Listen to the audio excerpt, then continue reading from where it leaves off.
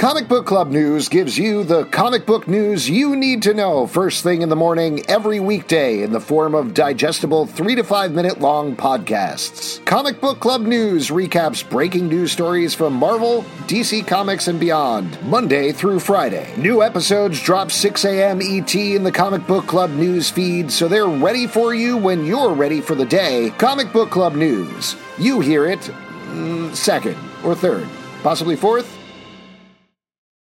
BetMGM has an unreal deal for sports fans in Virginia. Turn $5 into $150 instantly when you place your first wager at BetMGM. Simply download the BetMGM app and sign up using code Champion150. Then, place a $5 wager on any sport. You'll receive $150 in bonus bets, regardless of your wager's outcome. And if you think the fun stops there, the King of Sportsbooks has plenty of surprises in store. Check out daily promotions, same-game parlays, live bets, and so much more. Download the app in Virginia today and get $150 in bonus bets instantly from your first wager. Only at BetMGM. BetMGM and GameSense remind you to play responsibly. See BetMGM.com for terms. 21 plus only. Virginia only. New customer offer. Subject to eligibility requirements. Rewards are non-withdrawable bonus bets that expire in 7 days. Please gamble responsibly. Gambling problem? Call 1-800-GAMBLER. Promotional offer not available in Washington, D.C.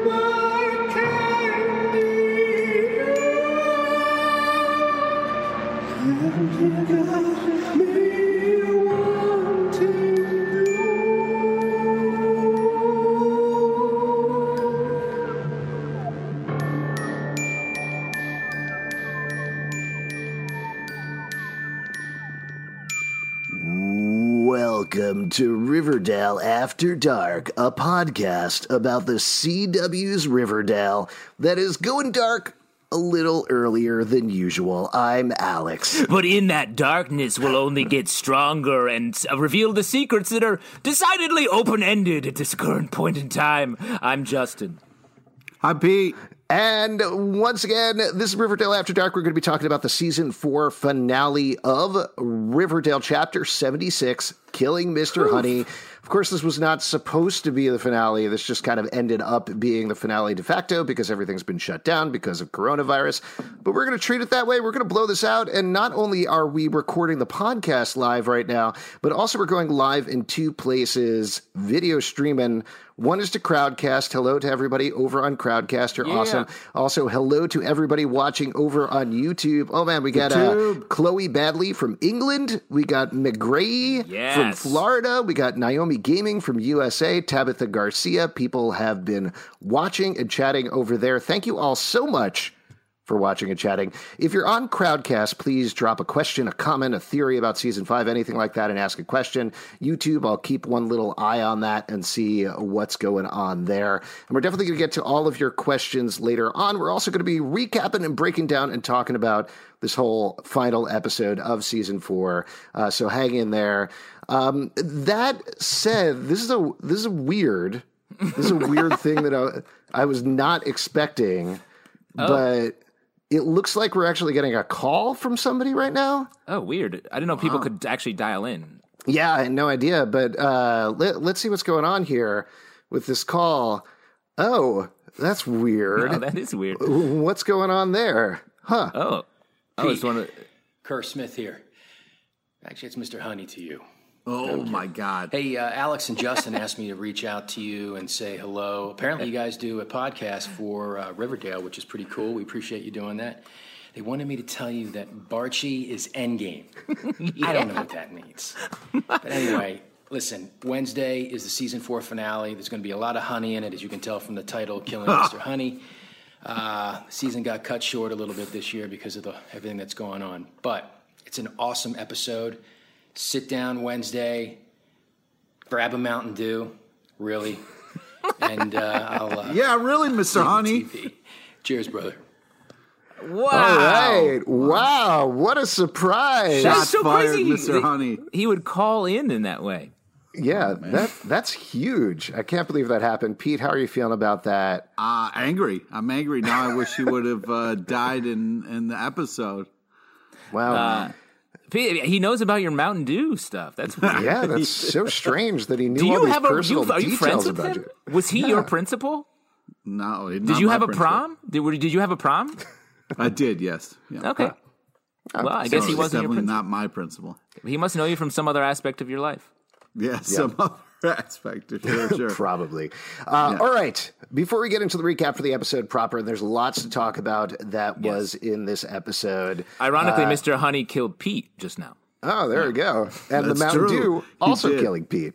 So lots of stuff I going on didn't there. appreciate his really comment after the Mountain Dew. And it looks like he's as douchey in real life as his character. So that's my some good God. casting. What are That's you nasty, doing? Pete. Get the Oh, fuck out of You here. know, with he that. started it. He started it. He reportedly is the nicest guy. I just want to get that out there. So Doesn't- let's get into the doesn't recap. look like it in that video. Hold on, because there's a lot of stuff you need to know. Though there's actually a lot of stuff you don't need to know because there's a bunch of things that have happened over the past couple of episodes, relationship things, that don't play into this episode at all. And I'm sure we Not can talk even about a little that. bit. Not even Yeah. a little bit. Well, This a little is bit at basically the end. the main thing that you need to know is that in the town of Riverdale, Betty is dating Jughead, Archie is dating Veronica. Everything is perfectly fine there. Nothing you need to know further about For this that whatsoever. episode, it's all copacetic. Yes, exactly. They go to Riverdale High. Now, Riverdale High, as you probably gathered from that video we just played in the stream, is run by Principal Honey, who's kind of a hard ass. None of the kids like him at all. And he was definitely doing some weird stuff the last episode at a strange video store called the Blue Velvet Video Store. The Blue Velvet Video Store had a back room.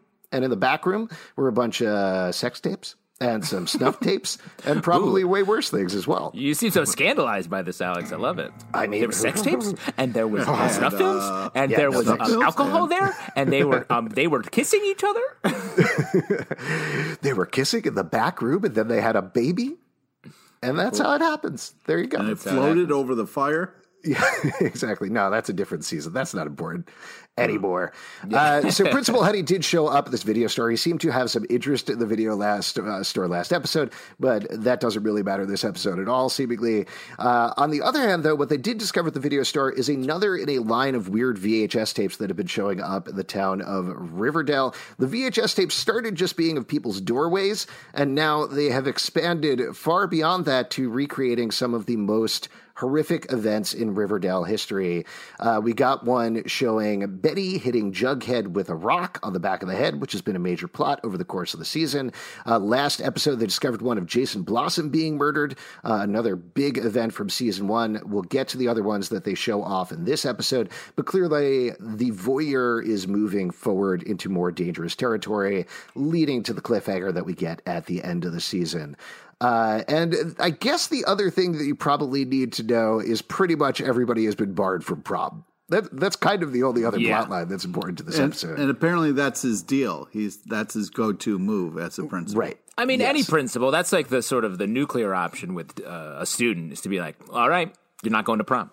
That's a life-defining dance, you think, when you're in high school. Well, you went to that high school where they banned dancing, right? But you That's had a right. prom in the barn anyway or something like that? But I ended up cutting Footloose. Okay. And then everybody in turn You also cut your Footloose. foot loose Yeah.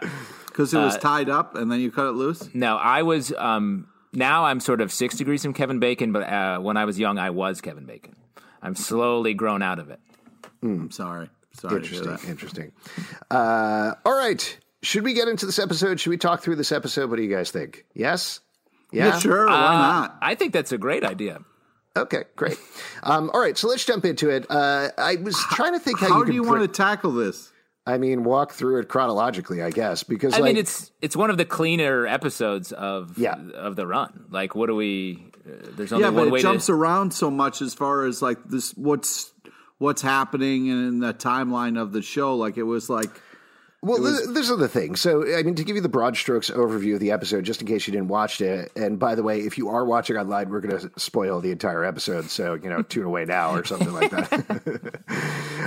But it's split between two different things. It's split between Jughead writing a story about what he thinks could happen to Mr. Honey, about literally killing Mr. Honey, and what is happening in real life in Riverdale, where they're metaphorically killing Mr. Honey. The other thing we should mention that's kind of important is this is Mädchen Amick's network directing debut, which is very cool.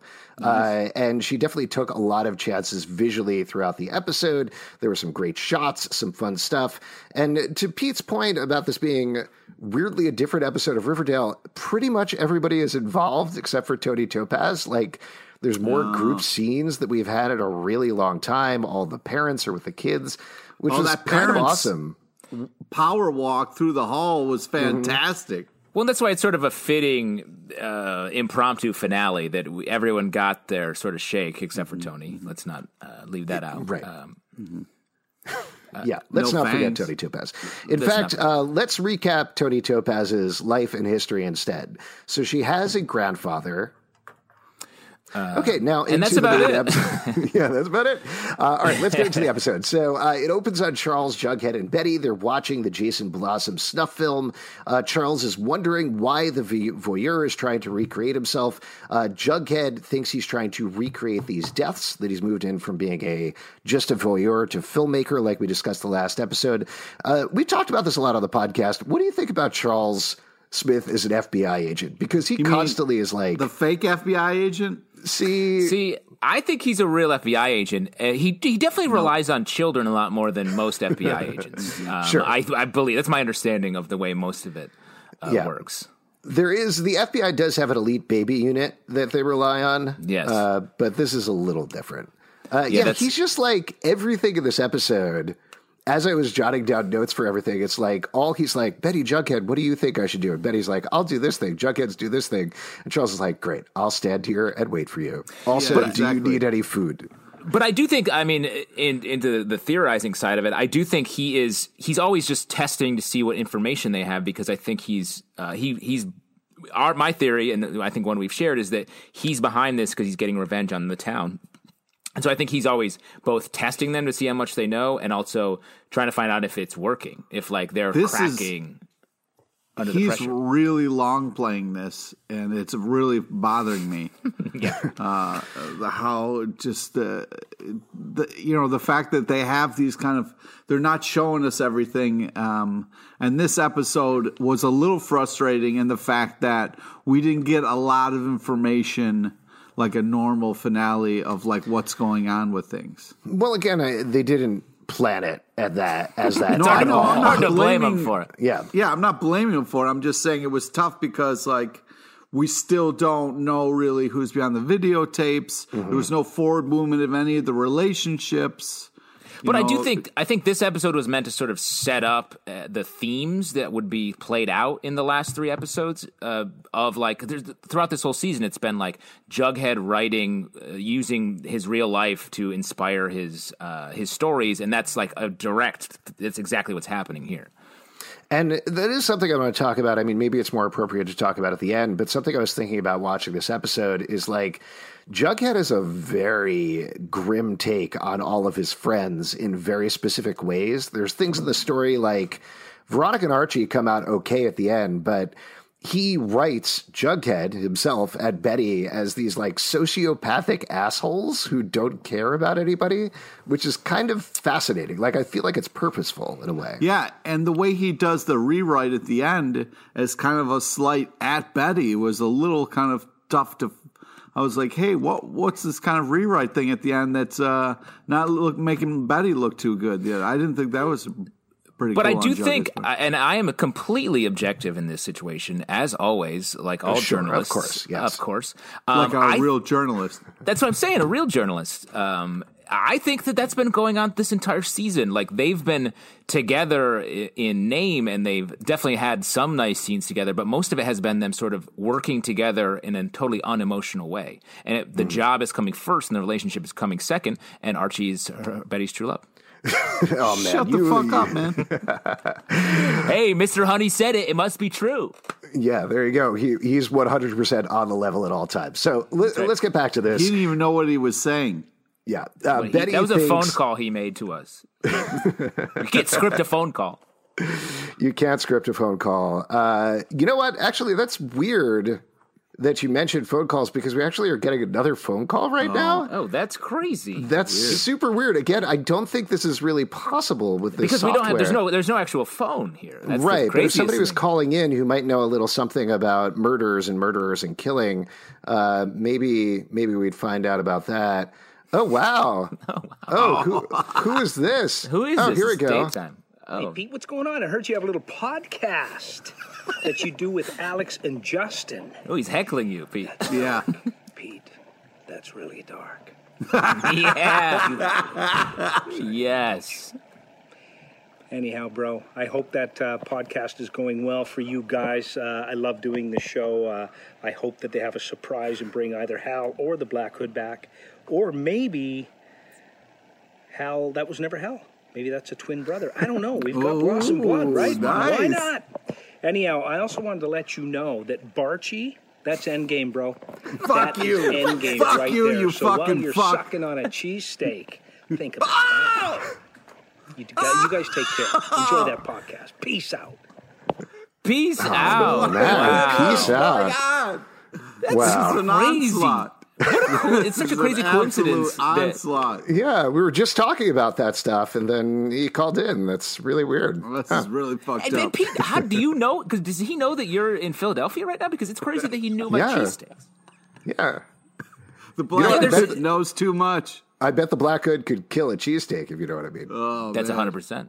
Yes. I do All right. like the evil brother and him being able to come back on the show. That would be fun. Yeah. all right. He's pitching the right people, us, to make that happen.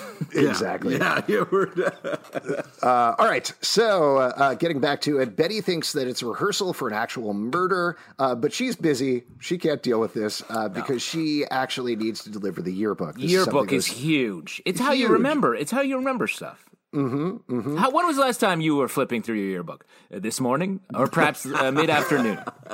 I'll tell you, I actually was flipping through it recently, but that's only because we were packing some of the books in our house, and I was like, oh, yeah. Oh, I don't like this at all. I don't remember any of these people. But there you go. She brings the yearbook, but Mr. Honey completely shuts it down because she is 2 days late. It needed to go to the printer 2 days ago. Betty, of course, has it figured out. She knows how she's going to get past it, but he refuses. He's not going to approve every page. And this sets Betty off, like As it completely should. off for the rest of the episode. Well, I almost feel like to an extreme amount because she, I mean, correct me if I'm wrong, but she hasn't felt like she's very involved in the Mr. Honey plotline too much. No. And for this to be like, that's the last straw, let's kill him. Well, we had the scene last week was setting this up, and she was like, "Ugh, I don't want to do this." It felt like she sort did of all this work for it. Yeah, but I agree with Alex. Like, it is sort of crazy that it just like dynamite stick. But I think that goes back to her supposed cure from her Dark Betty stuff, and maybe the cure isn't there as much as we think. Well, the other, yeah, go ahead, Pete. I was just going to say, like, if somebody makes you do something, like do the yearbook, she does all this work, gets the yearbook done, even with Cheryl's double spread demands, meets that, and then to have it kind of like just shut down and cast aside, yeah, I would lose my fucking shit. And I think Betty did a great job of like walking away and being like, hey, let's kill him, ha ha ha. Even though that long pause there was really mwah. So you back this as a normal way of dealing with a Yes. problem, an inconvenience, if it were, if we were to call it that. Yeah. I think that anytime someone has a stressful situation like that, daydreaming about murdering them is a normal response. How many stories do you have called "Killing Mr. Tyler" or "Killing Mr. Zalvin"? You don't want to know. I look forward to the compendium. Yes, Yeah. I look forward to welcoming you to the University of Iowa in the fall, Pete. So, meanwhile, though, speaking of that, Jughead gets a call from the University of Iowa. They reveal to him that he may have been able to get there in the spring. He was kind of delayed because he pretended to be murdered for a while, but that wasn't true. Classic college teenage high school prank. Oh, man, but they say they can get him in the fall, but he has to write a story first. And this is where we get the first of these great lounge scenes. Like, everybody is just hanging out in the lounge together. They're all like, oh, yeah, we talk and hang out all the time. You know, you watch Riverdale. That's what always happens. Yes. They said that. They pointed at the camera and said that. Yeah. Like they do. We don't go to class. We just hang out in the lounge. Yeah, exactly. Betty says, you know what you should do is you should write a monster story about Mr. Honey. Yeah. And they briefly take a little segue. They talk about like how he shut down the prom and how nobody can go to the prom for various reasons. They list all of the things they did to Mr. Honey over the course of the season, which is like pretty egregious, to be honest. I know I've very much been on Mr. Honey's side, but you haven't been on his side like an odd amount. Yeah, it's really weird. It's like Mr. Honey's your dad or something. Well, Alex. It's really weird. We have a call from my dad right now. We don't have a call from my dad. But wait, there was a fun when they're kind of having this moment where, like, nobody can go to prom except, and then points at Jughead, and then Archie and Jughead are going to go to the prom together. And Kevin had this great line of like, "Let the fanfic begin." That's great. That's fun stuff. Again, so here's meta. Yes, super fun. Everybody was having a blast in the scene. The exact lines he says, "You want to go with prom with me?" And he says, "I'd be honored, but I'm not putting out." And then Kevin says, "Let the fanfic begin." Yeah. Loved all of this stuff. It's very weird watching this episode after everything went down because you basically have to like ignore the fact that Archie and Betty cheated on Jughead and Veronica, completely forgot about that, completely forgot that there's this enormous lie out there, and be like, I'm just having a good time. Well, but I also think that's very like teenage thing to do. It's like, oh, we're past that because we resolved it last week. So now we can be fun and fancy free. But it's not resolved. I know, because there's our unresolved feelings. There are unresolved feelings out there. The origin of love. Speaking of fantasies, Betty starts fantasizing about killing Mr. Honey. As you do. Or at least running him out of town. And we get the first type of fantasy sequence. So there's Betty's fantasy sequence, and then later on we get Jughead's.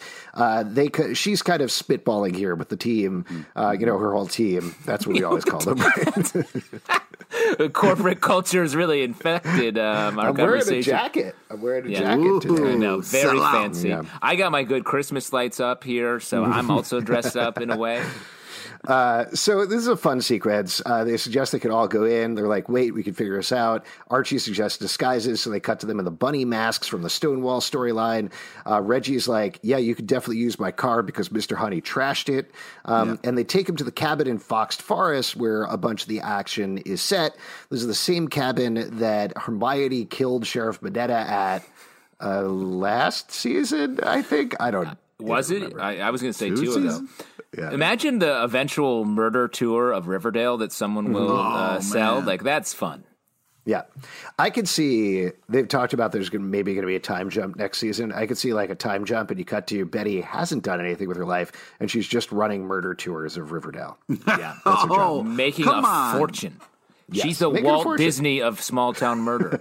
No, that's a Jughead job. That's not a Betty job. Yeah. Like, what's a good Betty job? Detective for hire type of situation. Nice. Hitman. And then the other thing that happens, though, in the fantasy sequence is they maple board him pretty hard, which is super rough. Yeah. And we haven't seen maple boarding for a while. They did that to Penelope, right? Yeah. It's very time consuming as well. It's not. It doesn't take as long as molasses boarding, but it is time consuming. Yeah. And it's weird, actually, because we're getting another call right now. Call. So I don't know if it has anything to do with the maple boarding or not. But let's see what's going on here. Pete, darling, I have a little message from Alex and Justin. Hello. Apparently you do a podcast on Riverdale. Oh, you dirty, naughty boy. I don't think I remember seeing you at the Maple Club. But I do hear that you have some ideas about season 4. Well, Barchi, Endgame, really? I'll tell you what you can ship, my sweetheart. You can ship Pony. Yes, that's right. Penelope and Tony. Didn't see that one coming, did you? No. And also, I know these are crazy times, but just because it's the apocalypse doesn't mean you can be eating garbage plates. Come to the bunker. I'll give you a tin of something. Or maple syrup will get you through a lot of hardship. Take it from me. Anyway, Pete, be well. Lots of love from your friend, maybe. Because you know I don't really do well with men. But come to the Maple Club and I'll give you something special in your drink. Wow. There you That go, That was Pete. crazy. I feel like she may just always be in character.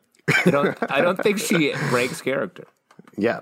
Yeah, that was impressive. That Yeah, was well, really, there you go. That is, I just want to clarify. I think I'm going to shut down the call mechanism that we have set up. I'm going to take that out of here. So that'll be the good. last call we have for the podcast. Yeah, it's crazy how many calls came so quickly in the early part of the show. Yeah. Right. I know. Well, they came up organically, and it felt Yes. like. Oh, that's not a criticism. How could I criticize that when they just phone calls come whenever people call?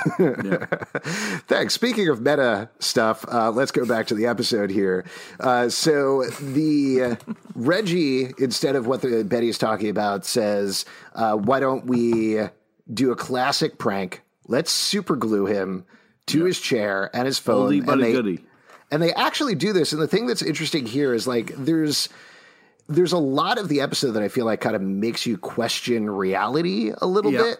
Yes. Like it makes you like something here, you're watching this, you're like, oh, they're fantasizing it. And then it turns out, no, in fact, they're not. They actually did super glue him. And these hunky firemen take him out.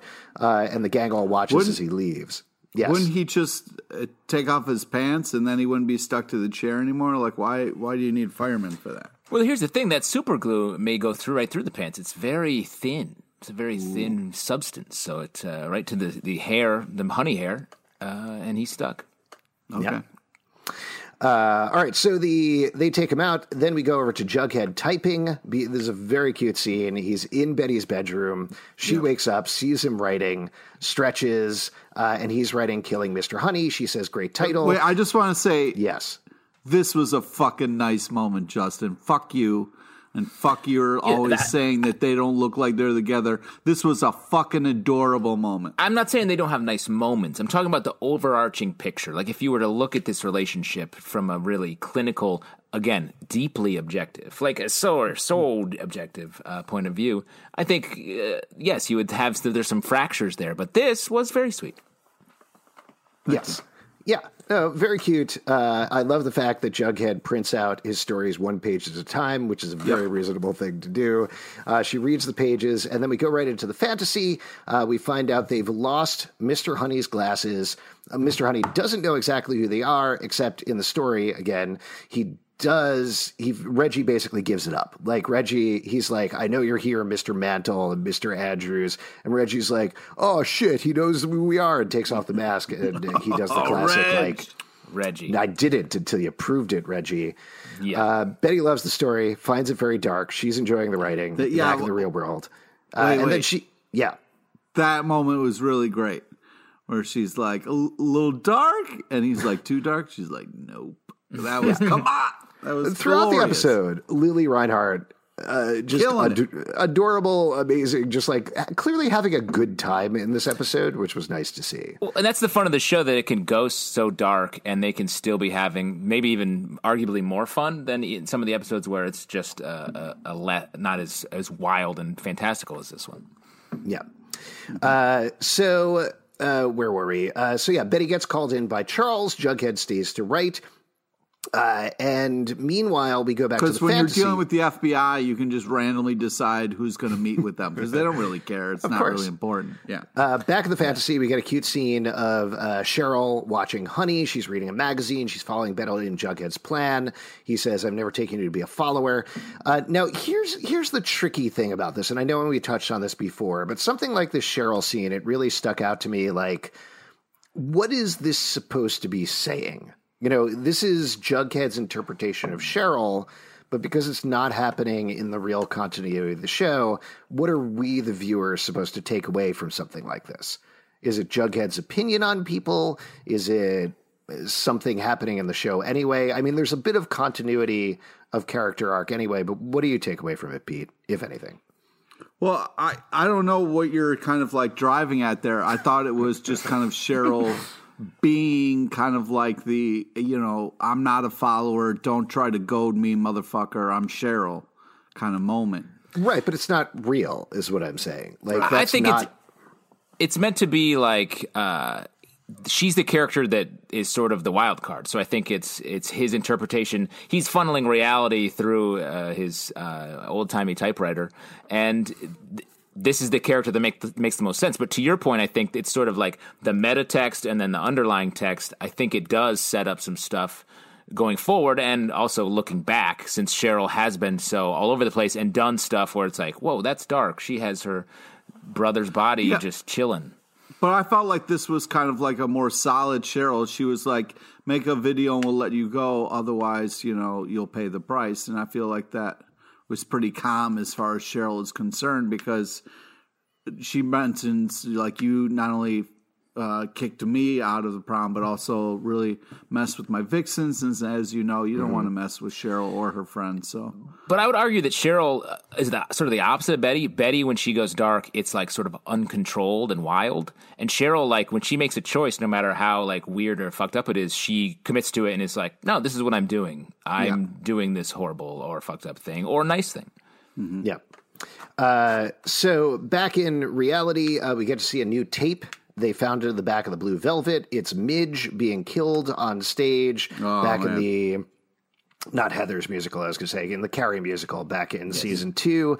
And it's not exactly the same. The video, the real video is a little shakier. This video is a little steadier, but otherwise they're pretty much shot for shot the exact same thing. And then we get a really nice shot right after this. I know we're kind of jumping back and forth, but that's what the show does, of Jughead on his typewriter, where they kind of pan across his face and the light changes immediately. I actually interviewed Machen Abick for the day job, and she talked about this a little bit, that this was something that, like, they talked about extensively. How are we going to delineate reality from fantasy? And they wanted to do it as simply as possible with just simple lighting tricks and camera tricks. And this is one that she felt like she had like a mind meld with the DP on this, where she was like, hey, I want to do this thing where, like, we change the light and go past his face. And he's like, I know what you're talking about. And they did it exactly right on the first thing. So that's awesome. Fun little shot there. In the fantasy, Honey is dead. Archie and Veronica go to check on him. Of course, as we know from watching the season, Archie and Veronica are great at checking people's pulses. Yeah. Know exactly what's going on there. It's almost like they don't even need to listen to the heartbeat. They just know. Yeah, they just know. Yeah. I did appreciate that this time it was like, Veronica was like, oh, Archie, check his pulse, see if he's dead.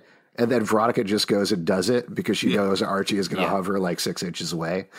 But then, so Jughead tries to decide what he's going to do. Is Honey going to be dead in the story? And he remembers the first time he met him and kills him in the story, which really drives home that, like, Jughead is legitimately making this into a revenge fantasy. At which point, great line from Cheryl. She walks in, she says, brace yourself, bitches, and informs everybody that Honey is back. Cheryl. They need to get him off of the chair with turpentine, at which point Honey officially cancels prom. Prom is over. Oof. Very sad. Well, Pete, did you, little side trip here, did you go to prom? Yes. Yeah, what was your theme? What was your prom theme? Oh, fuck if I remember, man. What about the song? You must remember the song. No. The theme was "Fuck If I Remember." Yeah. Yeah, everyone was super fucked up. Yeah.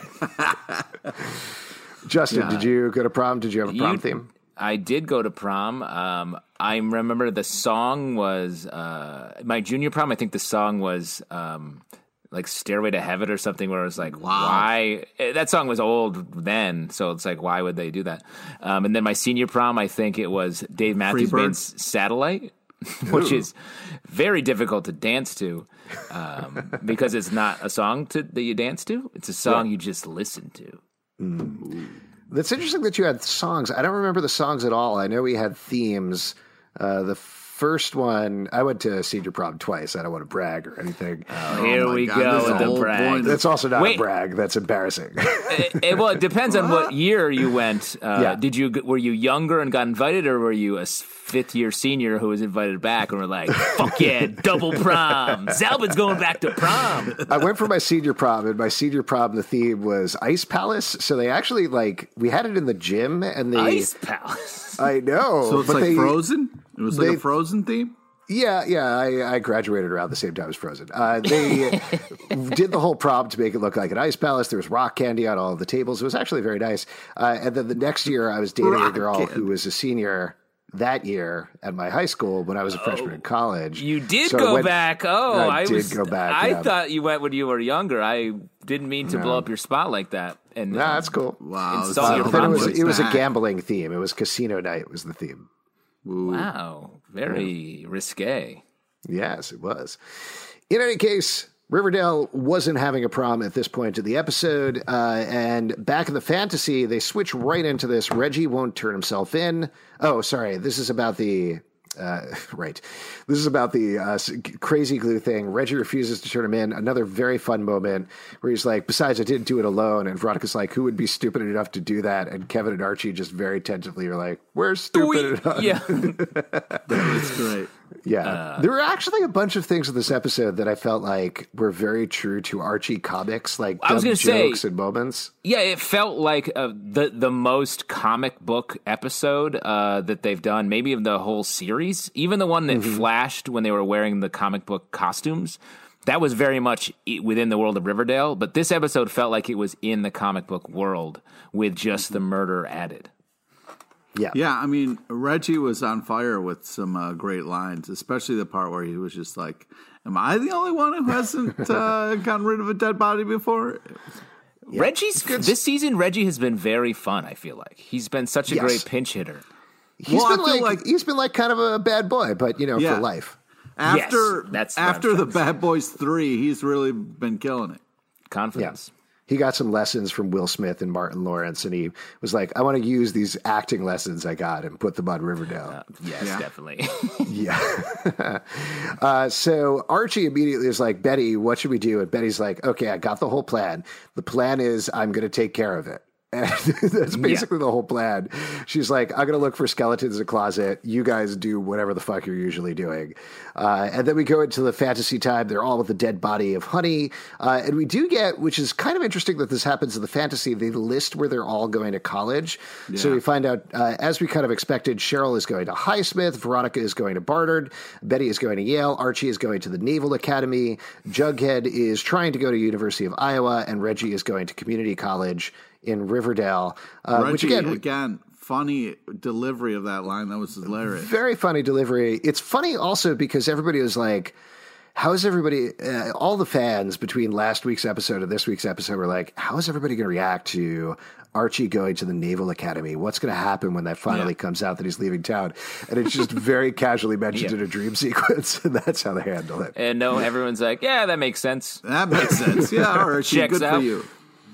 Whatever you think, Archie, we'll just see whatever scheme or scam you got coming out next week. You got great plans, Archie. Oh, you're joining the Space Force, Archie. Very cool. Yeah, have fun. Get off the planet. They're all getting rid of the body, and then we're back to Jughead writing. Meanwhile, Betty discovers some interesting information, which is kind of not the craziest detail of the episode, but definitely one of the crazier details of the episode. She discovers that Mr. Honey has canceled prom at every school he's ever worked at. That's so weird. That guy hates dancing. Yes. But does he hate dancing? Like, is he trying to destroy children's dreams? Because there are other dances. Yeah, it particularly doesn't fit with what happens at the end of the episode because there's this turn that we find out about Honey. Which I didn't buy. We'll get to it when we get to it. But it's definitely a weird, funny detail that could have been followed up, I think, a little bit more. But then they come up with another great plan, and I do mean this sincerely great plan, which is they're like, we're going to tell our parents. And they go, super fun montage sequence of Archie, Veronica, Kevin, Jughead, and Betty talking to their parents and being like, prom means so much to us. Can't you do something about this? Nana Rose, the absolute best. Cheryl talking to Nana Rose, and just her having that horrific, just angry face and the one milky eye looking at her, so annoyed about prom. And then we get legit one of the best shots in Riverdale history, a slow-mo shot of all the parents walking around the corner as a group. The ladies in the front, you got Hermione, Mary, and Alice all in the front leading the charge. Nana Rose in her wheelchair being wheeled around by Cheryl, all to confront Mr. Honey. I love this.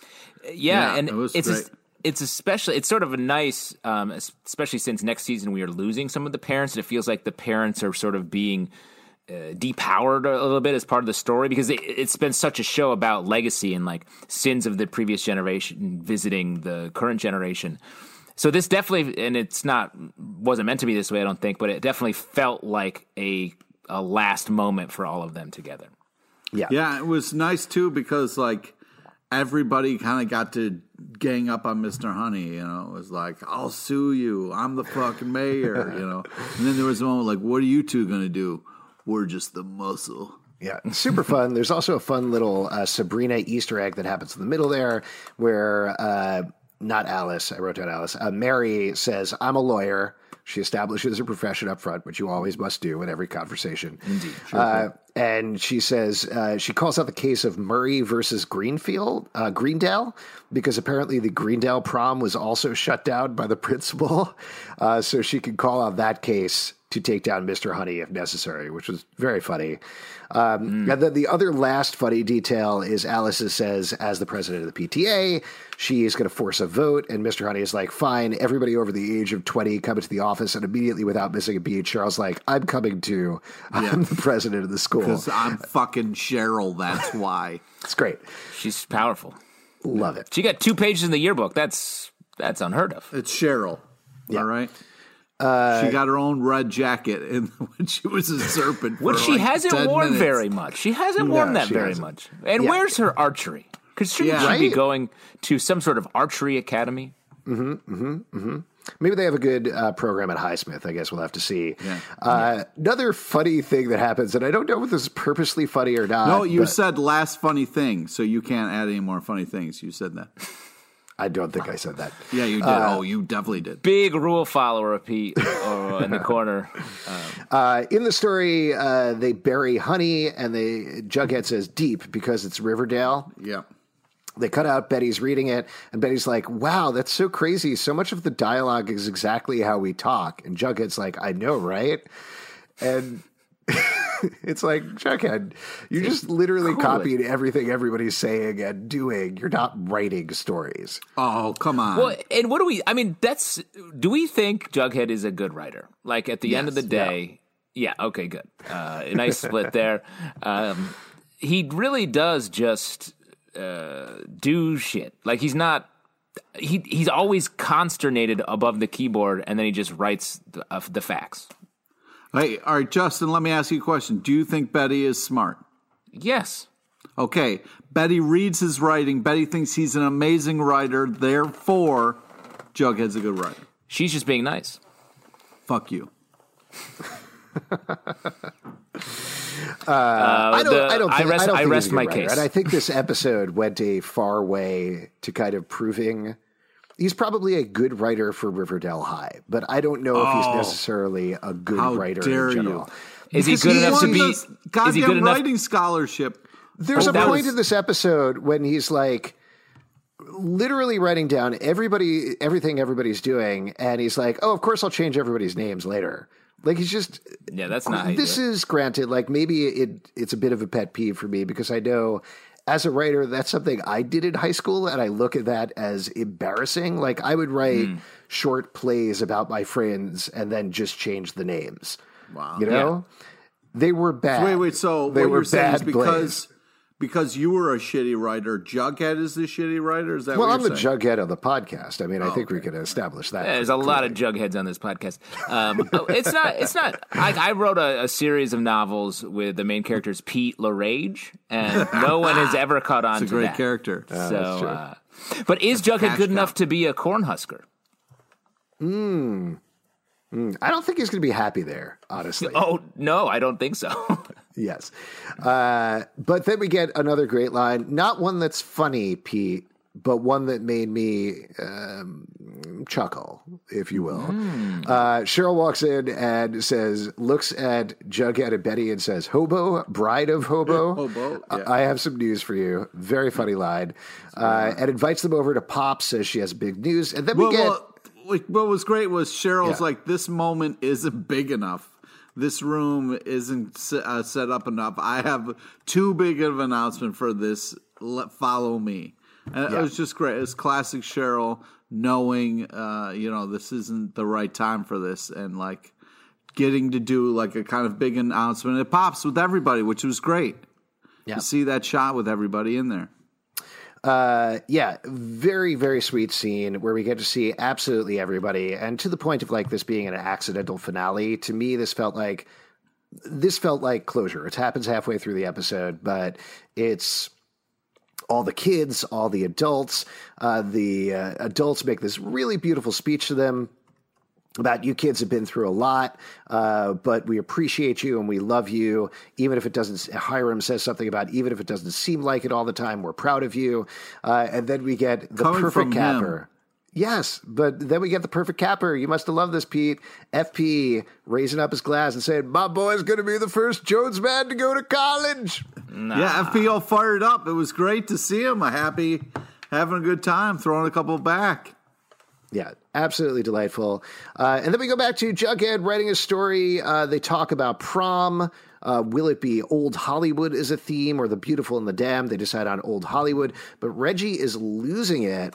Kevin comes in, again in the fantasy sequence. Miss Bell was talking to the police. The Adventure Scouts found Mr. Honey's glasses. He wonders if they should sign up for a search party. And then it's back to Betty and Jughead talking.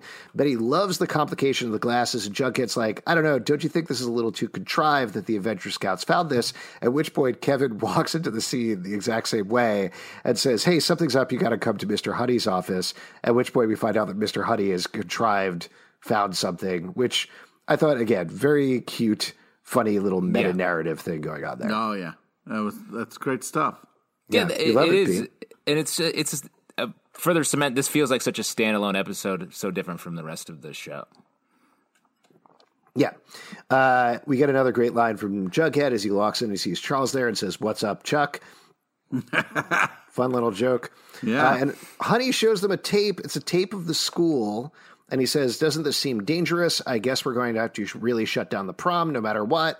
Betty is immediately suspicious. He, like a total asshole, looks them in the eyes and says, "Will you let your friends know while I alert your parents?" But they don't believe it.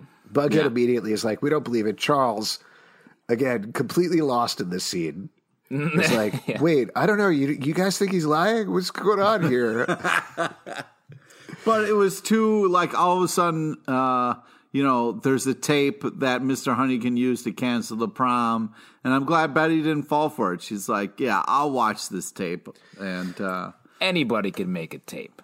Yeah. And there's another really great shot actually there's a shot later on. Sorry, I'm getting confused. But Jughead goes to work on a story. In the meantime, Reggie is in the locker room. Very dumb scene. I don't think Jughead thinks very well of Reggie and Archie, to be honest. But Reggie is in the locker. The guys are gossiping, and Reggie's like, "Oh, you think Mr. Honey's dead? You think they're ever going to find him? Well, I'll tell you why they're never going to find him is because..." And Archie's like, "Shut up," and slams him against the locker. Slams him.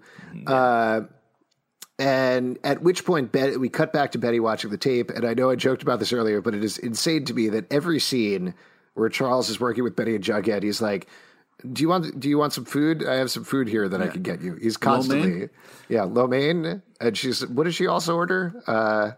Dumplings, fried dumplings. Fried dumplings. Yes, exactly.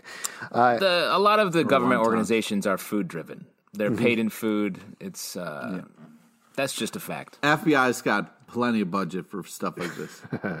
Yeah. So Betty, though, does find a reflection of Honey in the tape. The Cooper Jones go to confront him with a screen grab of him. Jughead explains, he's like, you think I've been taking these videotapes? And they're like, no, you're a copycat. These tapes have gone far beyond that now. We know that it was you. You're done. Our feud is over. And this is the first hint that we get something that things are going to go in a different way. When Honey says, feud, I've been trying to protect you. Yeah. I was trying to prepare you for a life outside of Riverdale. To which Jughead says, don't mess with us in our town. Now, this is jumping ahead a little bit because there's some stuff that gets revealed about Honey later on. But do you buy what Honey is selling? I don't. Mean, I don't know. Go ahead. Oh, go ahead. I was going to say it feels like the point of it feels like he was being mean on purpose to be nice. It felt like the arc they were going. It was just fast or it. Mm-hmm. I wanted more good things to happen rather than just like this sort of. It felt a little like, okay, we're done. Here's the end of his thing. I feel like the thing that took it a little over the edge that he was vindictive. Yeah. Like if he had been a hard ass the entire season, which I liked, and I liked that part, and I thought that was well deserved. I didn't. Well, you're not supposed to like it, but like I liked where that was going. That would have tracked with this. But the fact that like he TP'd Reggie's car, that he shut down Cheryl's party, even though she wasn't in school, there's shut down the yearbook and all of these other things that seemed very petty and very small. They really underscored what he was doing. What's that? Yeah, it's a thing like, I can understand being like, okay, you know, we got a tough love is how we're going to do this. But like the way he treated the kids, the tone he used, the way it was no first and, you know, just like it was rough. And it was not like, sure, yeah, the place they go to school is insane with murders and bears and, you know, people eating humans. It was an insane place to try to live. But Mr. Honey was not a good person. And the shot of him in that creepy-ass video store in the snuff porn section, he was just like, oh, this is where I'm alive. This is where I feel my creative juices. Yes, it's closed down. Maybe that's for the best. I love the smell of videotapes. Yeah. We got a quick correction here in the YouTube comments from Kawe as acting. Betty actually ordered wontons. There you go. We apologize on behalf of journalists everywhere. I said while we're doing corrections, I said Cornhuskers, and that's the University of Nebraska. It's actually Iowa's Hawkeyes. I feel so embarrassing. I know it's shocking. Did you say wontons, Pete? Well, I said dumplings first, and then I corrected to wontons, but you were already talking, so I kind of got cut out. All right, bud. So anyway, Mr. Honey is shut down.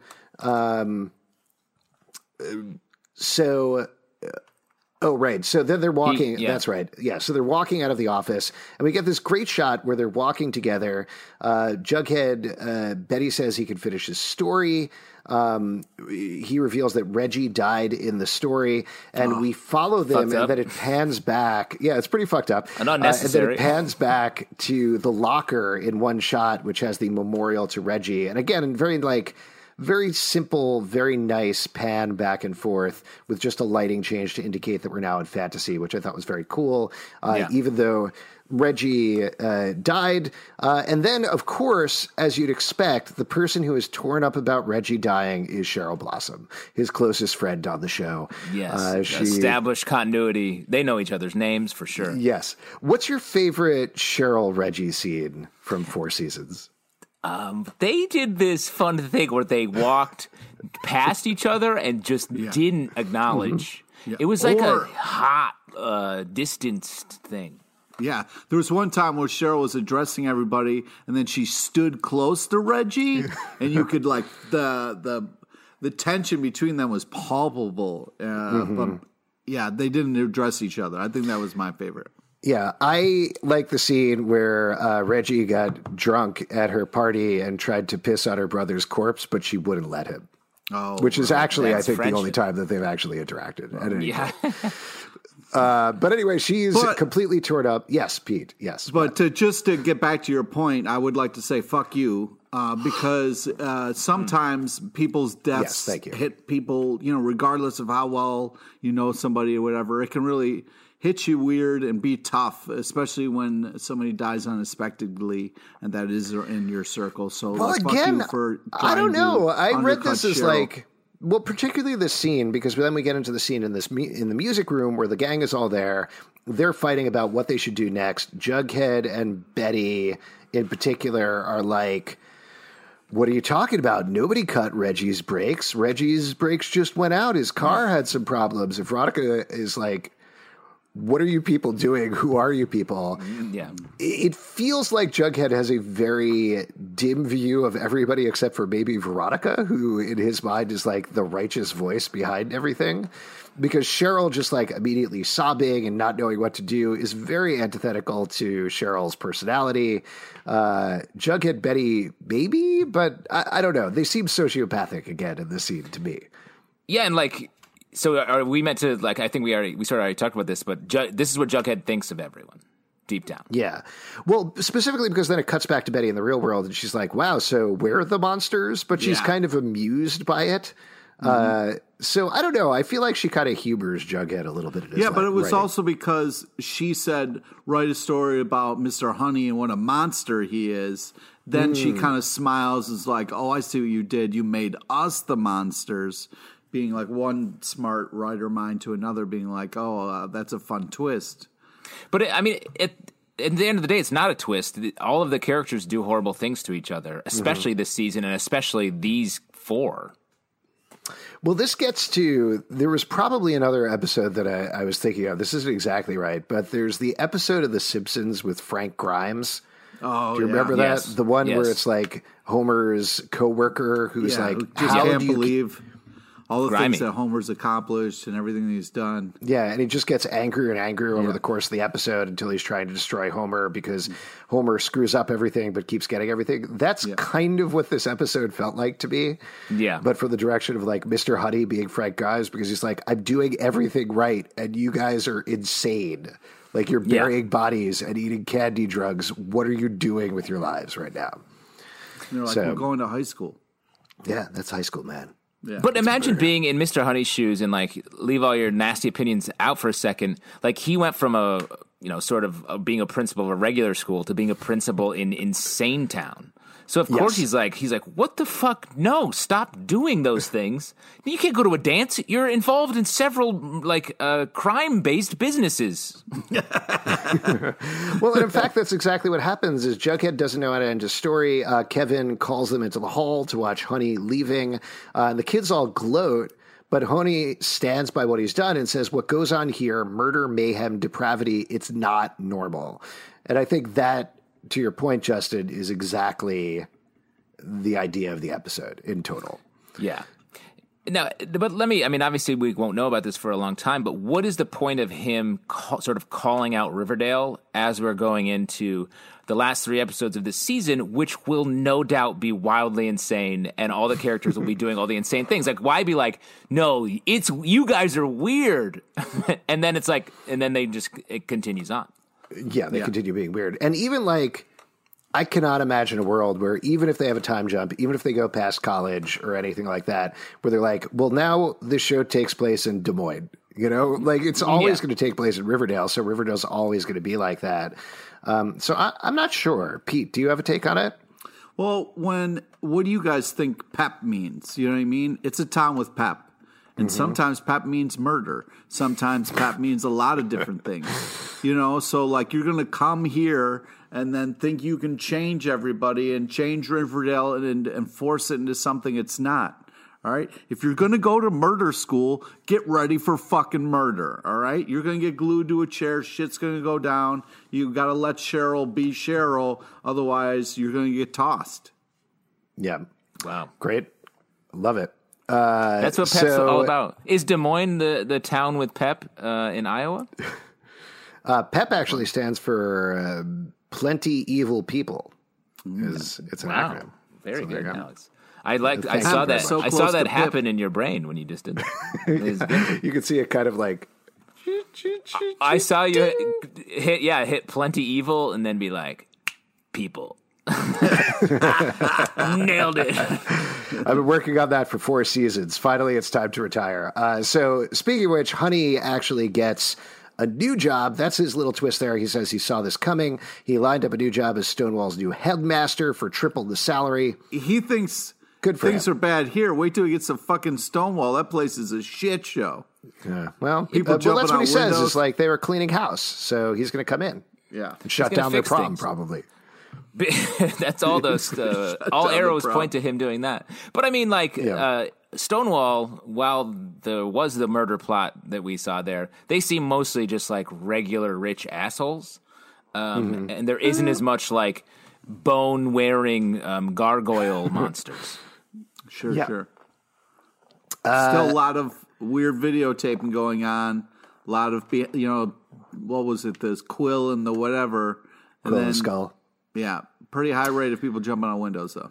All right. Yeah, that's true. But again, they've been cleaning house, so hopefully everything turns out okay. I'm really pulling for Mr. Honey. You just turned into buckwheat? Okay. Do you think just Pete's turn going to into let that go buckwheat? by without a comment? A little white wine. Oh, little Zim wow. Pete. Yeah, I'm channeling you from last night, Pete. Oh, man. Don't So anyway, then we get, if I can have dispensation to say one more thing was funny, we get a funny line from Archie where it cuts in where, again, everybody's sitting like, I don't know where it was. It was some other location in the school that I don't think we've ever seen before. It was very weird because it was like, okay, it should have been the lounge, but it wasn't. Well, I mean, they've been in the lounge so much. And let's explore the school. They're seniors. Exactly. But then They can have sex in other rooms. We cut it on Archie, and he's just like, there's a slight pause, and he's like, you know what? Screw Mr. Honey. He sucks. And then just sits back and crosses his arms. And it's like very classic, very funny Archie. Well, it was a well-timed thing because we, the audience, were coming to grips with the fact that, like, he seemingly just tripled his salary and is going to go ruin another school. And they went from thinking they beat Mr. Honey, but now he really won. So there was that kind of pause, and he was like, you know what, screw it. And I think that was also like what the audience was like, fuck it, guys, at least you get your prom, don't be sad about the goddamn, Honey leaving. Well, like, why they don't need to be mad about him just getting another job. Like, what's... Yeah. He's out of but there. then it gets worse because Miss Bell comes in, and Miss Bell talks extensively for the first time in 4 seasons, which was fun.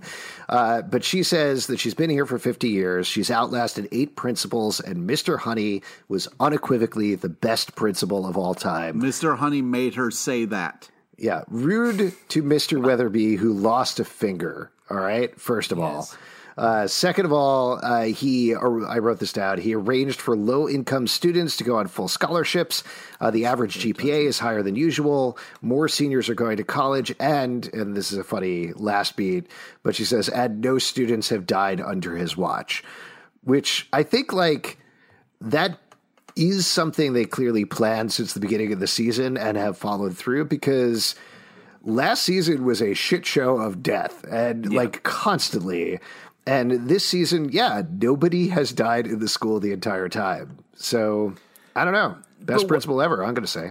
And so why sanctify Mr. Honey in this way? Like, what is the deal? Because is it just to make them feel bad? Behind the VHS creepy shit. So later, when he comes back around, they'll be like, "Oh no, we were wrong about Mr. Honey." Maybe they won't look at him as much as they should. Well, I think there's 2 reasons for it. The first reason, which isn't exactly a reason, but just to call out another show that it reminded me of. It reminded me a little of the Seinfeld finale where they went on trial for all the horrible shit they've done over the course of the seasons. Yes. Where this was the same sort of thing where it was like this very meta idea of what if we actually pointed out all the crazy shit that all the Riverdale teens have been doing that everybody talks about the entire time.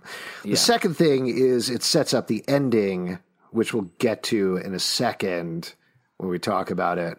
But I think you are supposed to feel bad for Mr. Honey. Yeah, and I guess that makes sense for the end of this episode. That helps a little bit, but it definitely feels like sort of a long way around the barn to a character that we may not be hanging out with a bunch more this season. So the last little beat is Miss Bell gives Jughead a letter, says she's not going to mail it. Jughead stares at the letter in his house. For like a whole day. Yeah, he opens it. He's completely shocked. And again, in the Runs Jughead and is changes his story. Well, this is like in the Jughead is maybe not a great writer bent of things. He immediately just like, I have to delete most of my story and rewrite it because this guy was nice to me, which is kind of dumb. But hey, when you're feeling a writing impulse and you get an idea, it's important to get it down. So he still doesn't have an ending for his story because instead of Honey being dead, Archie and Veronica discover him alive. They call 911. They go to the hospital. Jughead is worried about what happened. Veronica and Archie told the truth. Jughead is terrified, as is Betty. Archie doesn't believe it. And that's where his story ends. Like, his story still doesn't have an ending. Nothing happens in it. Yeah, he made the story nice, now. but the story is just dumb. What's going on with you? Why are you so angry at Jughead? For his stories and not finishing them and the way he writes. And I haven't been able to write for weeks. Okay. Yeah. For weeks. Alex's story, loving Mr. Honey, is The Atlantic has rejected it so many times. Yeah. He smelled like the bees that had made him. That's the first sentence, and then it kind of goes from there. Yeah. So then we get a quick Jelly Bean cameo. Jelly Bean comes in and is Poor like, hey, guys. Jelly And they're like, get out of here, Jelly Bean. And she's like, no, I have a VHS tape that I found. And every like, now we're time interested. she shows up. Wait, did you say we have a Jelly Bean cameo? Oh, no, we don't have a Jelly Bean cameo. I wish we did. That would have been great to queue up. Yeah. We already spent hundreds of dollars on cameos. That website, we're good on. We've used it. But that's back-to-back episodes where every time Jelly Bean walks in, they're immediately like, no, Jelly Bean. Oh, no, please. Turn around and walk away. So they get the videotape, and the videotape is of the cabin in the woods. There's a crazy little detail there where they watch it, and they're like, this is an invitation.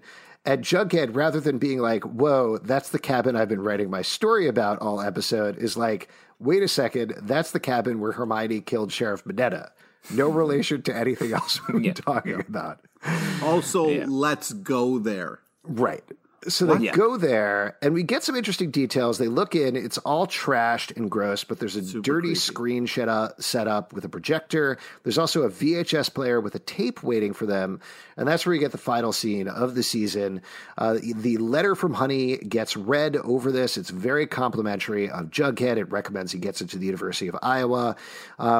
And meanwhile, in the videotape itself, we see a Mr. Honey masked person wearing, I believe it's a sign that says Mr. Honey. I could be wrong. Or principal or something like that. It was a little hard to see. Surrounded by people in masks, Archie, Reggie, Cheryl, Betty, Veronica.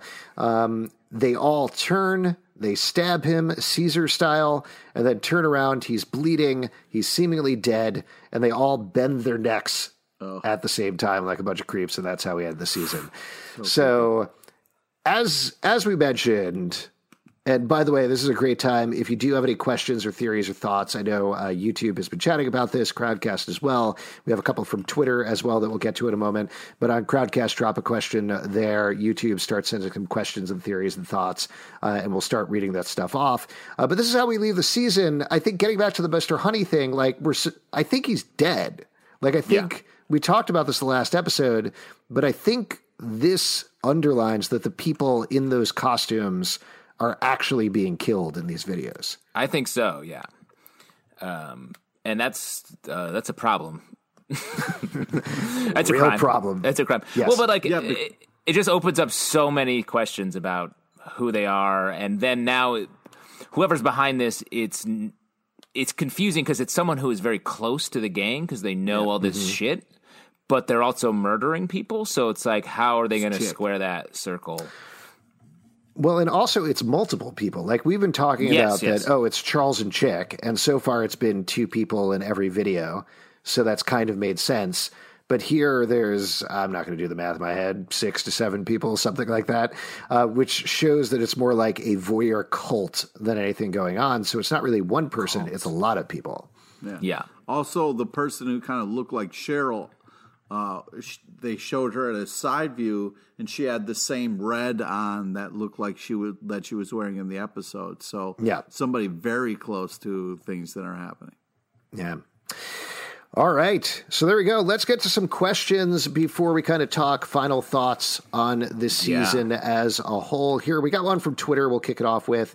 Austin Pierce says, I wonder how they're going to do FP and Hermione's departures. Yeah. This is a big question because technically, at least the first episode of the next season is going to be the prom episode because they filmed most of that. They moved that to the beginning. I think they had a day or two left of shooting.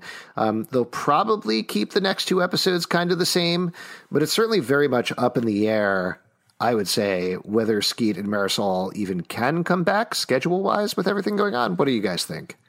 I bet they'll come back to wrap up those 2 episodes or the 3 episodes, I guess, technically. I mean, they're a big part of the show. I think the show has meant a lot to them. Depending on why they're leaving, contractually, I bet they still can do that since people will make some concessions because of the virus. And also, it's just the right... I think everyone would agree it's the right thing to do. Yeah. Yeah, it would be great before they leave if we could kind of get them as much as possible because they're fantastic. But I think they're going to leave if we've talked about a time dash. I think they'll leave because of that. They'll be either off doing something. Maybe one of them could die at the end of this season somehow. We don't know. Man. Yeah, that's FP specifically. I mean, not to get too into it, but that's particularly like it sounds like at the very least it was Skeet Ulrich's choice to leave. Man, that's a little bit of a bummer to be like, I'm leaving at the end of the season, and now months later, that definitive ending point, you have to come back. You can't really move on with your career and move on to whatever the next stage is. So it really messes up a lot of that stuff in your head. But I agree. I do hope they come back and they wrap it up in some way. So we'll see what happens. Quick shout out to Fanny on YouTube who says, thanks for the company, guys, but it's 3:30 a.m. I will watch the rest of it tomorrow. Oh, and hashtag Barchi Endgame. Yeah, Fanny. There See, you go. Us Barchi heads got to go to bed and rest up because there's a lot of Barchi to live the next day. Selena Lucas says, why? Actually, there's 2 questions here. Why didn't the Voyeur just send the last video to Betty and Jughead? Why did they make them drive to the cabin? And also, what happened to Mad Dog? For Mad Dog, I think Eli Guri ended up on another show. I think that's the short answer. In canon, he got a scholarship, right, to some college because he was actually 35 or whatever. Yeah, he's very old. Yes. But what about the first thing? Why didn't the Voyeur just send the last video to Betty and Jughead? Why did they make them drive to the cabin? I mean, I think it's escalation, and it's also showing how much power this person has and control that they know, whoever it is, they know how to lure them and sort of move them across the board. And they also know, it seems like they're maybe tipping their hand to let them know that the person knows that Betty and Jughead are looking through these tapes and are kind of aware of what's going on. Let me throw this out real quick. It's weird to me that Jelly Bean has been oddly around these last 2 episodes around when tapes have shown up. Ooh. So, what if the angle is that it's like a sort of violent teen, again, about how Riverdale, the town, has bred this, darkness in people, and it's Jelly Bean and some of, her friends that we don't know who are doing this, very fucked up stuff. That would be very Scream. Yeah. Kind of, just like teens doing violence for violence sake. That would be kind of interesting. Especially because Jelly Bean just gets ignored and shooed away all the time. It's got to eat at her a little bit, you know? Well, and if Chick and Charles are actually involved, I think that's their motive as well. They were a part of this town, but they've been ignored. Well, Charles, I don't know. Chick doesn't quite fit that, but he sort of does. But Charles specifically was a true product sort of the 2 very prominent figures in the town, and he was cast off. Yeah. Here's a question over on Crowdcast from Ahmed Southall.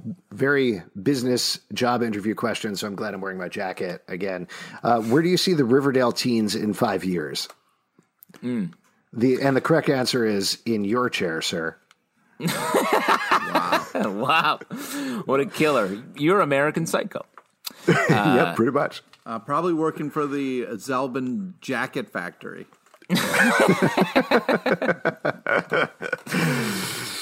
We're about to go under. People just don't dress up anymore. Reopen the economy. Anyway, go on. I was going to say, if there is a time dash, I don't think it'll be 5 years. I think it'll jump for the summer of after freshman year, and everyone will come back to town. Mm-hmm. That's one caveat. In 5 years, though, I mean, I sort of think everyone's going to be in Riverdale. Yeah. Well, we talked about this a little bit the last episode, but I'd feel like the whole apple cart needs to be shaken up if they do have a time jump that big. Everybody has to kind of be in a different place, but end up back again in Riverdale for different reasons. Particularly like if Jughead's going to University of Iowa, he's going to be completely removed. Like whatever that is, in my mind, the thing that could break up Bughead is them being University of Iowa and Yale. 4 or 5 years down the road, they're in two entirely different emotional as well as physical places. Archie, we know he's in Riverdale because of Katie Keene. Kevin's in Riverdale, we know because of Katie Keene. Veronica, I could see her being back in New York, potentially. I would love Veronica to go to New York. What I don't want to happen is I don't want to watch Veronica turn into her dad. Mm-hmm. That would be fucking heartbreaking. Yeah, what if it was like some sort of morphing technology, though? That would be pretty cool. Oh, that would be cool. Yeah. I think the last episode sort of set up for. She's like, I think Veronica is set up to be. I think Veronica is set up to want to be her dad. Yeah, I don't want that. I agree. I think Veronica's better than that. And also on the 5-year thing, I mean, the plans are probably changing all the time because of everything going on. But I think Skeet Ulrich said at some point the original plan was to do like a 5-year time jump or something like that. But we'll see what actually happens. Another one from over on Twitter, Darling Deddy says, just want to throw out some other possible voyeur suspects. Evelyn, Penny Peabody, Nick St. Clair, and Penelope. They all have motives. I've said this before, but man, I would love to see just an all-villain team up. That would be the best. Oh yeah. I mean, we never got a payoff from the Injustice League, from that Hiram put together. So maybe, yeah. This is from a question from YouTube. Mary Pat Thompson says, "What do you think happens to the gang at prom?" I think we get our Barchi stuff out there. Yeah. I agree. Pete, you're just saying no, absolutely not? No, I'm thinking it's going to be some slow dancing, maybe some fun. Some nice everyone just has a great time.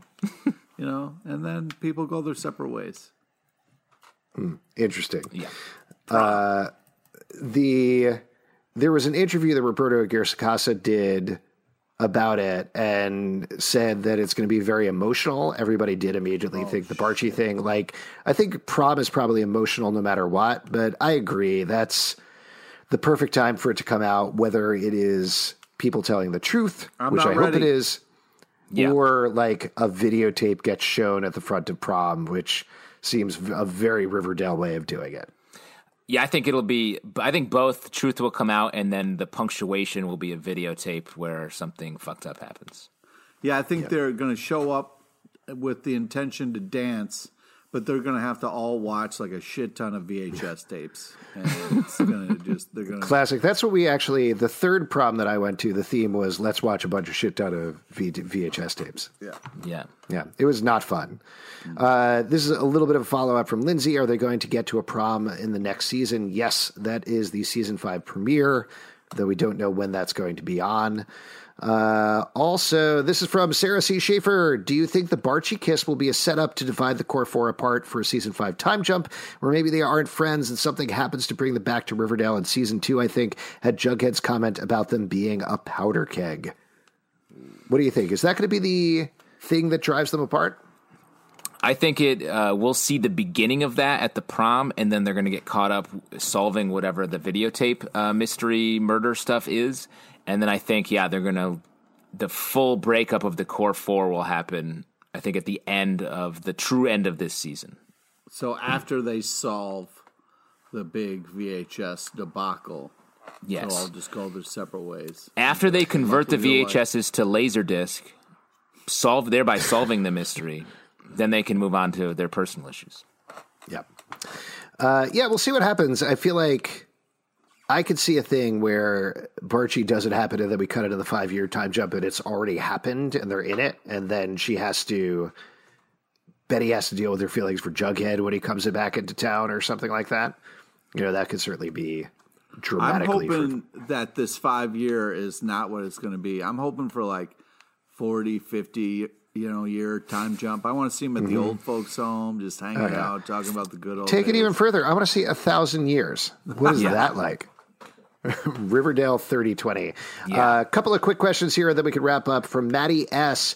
over on YouTube. Why would the voyeur give up where he was staying or where he has his tapes?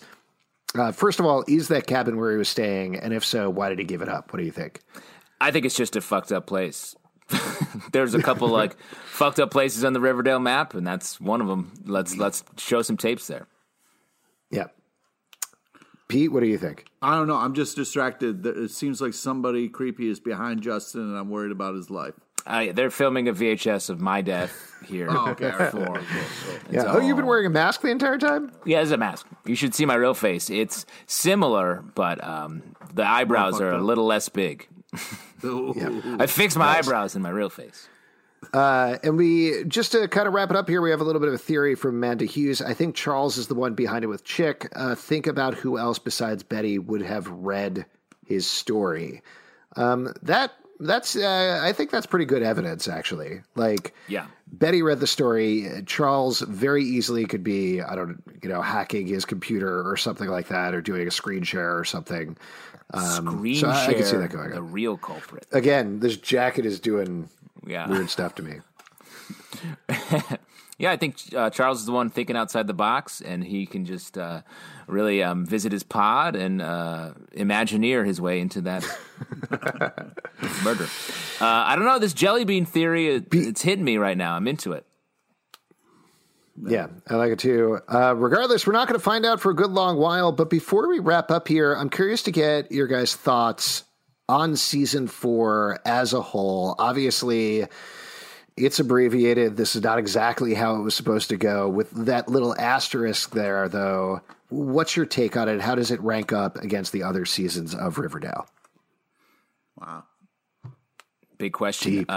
I like this season a lot. I mean, I felt like of course you would say that. We got a lot of the Stonewall stuff. I could have done with just a little less of that because I love the VHS tape story. It's so creepy. The mask stuff is so well executed. Like, I would have loved to see even more of this. And let me think, what else happened that was cool that I've been hoping for a while? Nothing. I guess I can't think of anything. The Barchi stuff, that episode was so good. The Hedwig episode was great in general, and because of that specifically. So I'm here for it. I can't wait to see how they pay it off. Hashtag Barchi for life. I think overall this is not one of my favorite seasons. I still very much love this show. I think it's a great show, but I feel like this season got a little weird with some of the choices they were making. Some of the Stonewall prep stuff got weird. I feel like hopefully moving forward it will get better. I think this show is a ton of high octane fun, and I'm excited for what's going to come out. But high octane. This season was a little. I mean, they're kind of pulling away at things that make this show great. Like don't fuck up some great relationships just because you're bored and out of ideas. You know what I mean? Come on, that's ridiculous. That's not no, good. that is not true. No way. This was my favorite season since season 1. I think there it is. Yeah, the season 1 is great. I haven't honestly gone back and revisited it, so I'd be curious to watch it again. But I really like the Stonewall mystery a lot. I was very engaged in that. I thought, like we talked about incessantly on the podcast, I think it really upped Cole Sprouse's acting game a lot. He was relaxed. He was fun. We got to see different sides of Jughead. The relationship drama towards the end was interesting and dramatic. I feel like they could have done a lot more of it, and probably were planning on doing a lot more of it. And the voyeur mystery, super weird, super creepy. I love it. Very excited / nervous to see where that's going in the first couple of episodes. We got to see how season. that lands before we start, judging. But you got to look at this as a whole, because now that's part of season 5. The first episode is kind of going to be what it is, but they have an opportunity to tweak the scripts of episode 2 and episode 3 to make them fit more for whatever they're doing for the next season. So for better or for worse, I think you got to judge it on its own merits. But it's great. And the other thing that I thought was wonderful about this season is the amount they actually doubled down on paying tribute to Luke Perry throughout the season. Yes. Where we've also talked about that a lot, but they had the season premiere, which was absolutely beautiful. One of the best episodes they've ever done, and an incredible tribute to Luke Perry, as well as being a great episode of Riverdale. But they followed it through with Archie's storyline the entire time, and that kept him, even as it spun off the rails in different directions, as Riverdale is wont to do, it kept it emotionally grounded at the same time in a really beautiful, really wonderful way. And it was such a great touchstone, even though the circumstances are terrible for them to keep coming back to time and again. So that, in my mind, again, haven't gone back, haven't rewatched season 1, but that's, going to be the gold standard just because it is. But this, in my mind, is number 2 pretty closely. Yeah, and hearing you say that makes me think, they really got to flex so many different tones for the show and, change up a lot of the ways they told the stories. It's pretty wild that a lot of the episodes and arcs were all 4 characters of the main 4 just separate, and still were able to make those episodes exciting and weave them together in a way which they haven't really done. They somehow picked up the pace of Riverdale, which is insane to have this show be what it is. It's great. Yeah. Regardless, thank you all of you so much for listening over the course of the season. Also, if you're watching online right now, thank you for watching online on Crowdcast and on YouTube. You're all fantastic and awesome. We'll see what happens just over the summer. Maybe we'll try to do some bonus episodes or throw some stuff in there because we love doing these.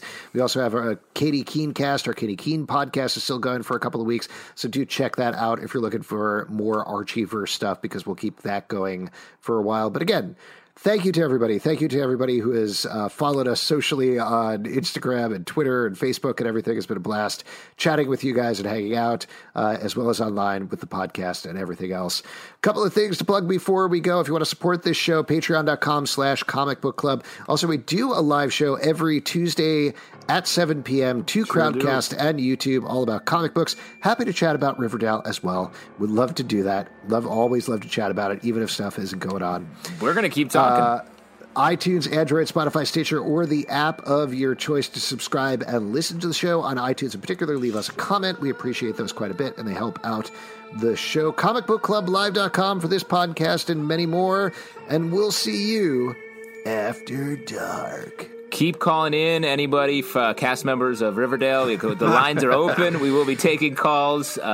Keep experiencing Pete's life. And Barchi is Endgame. Later!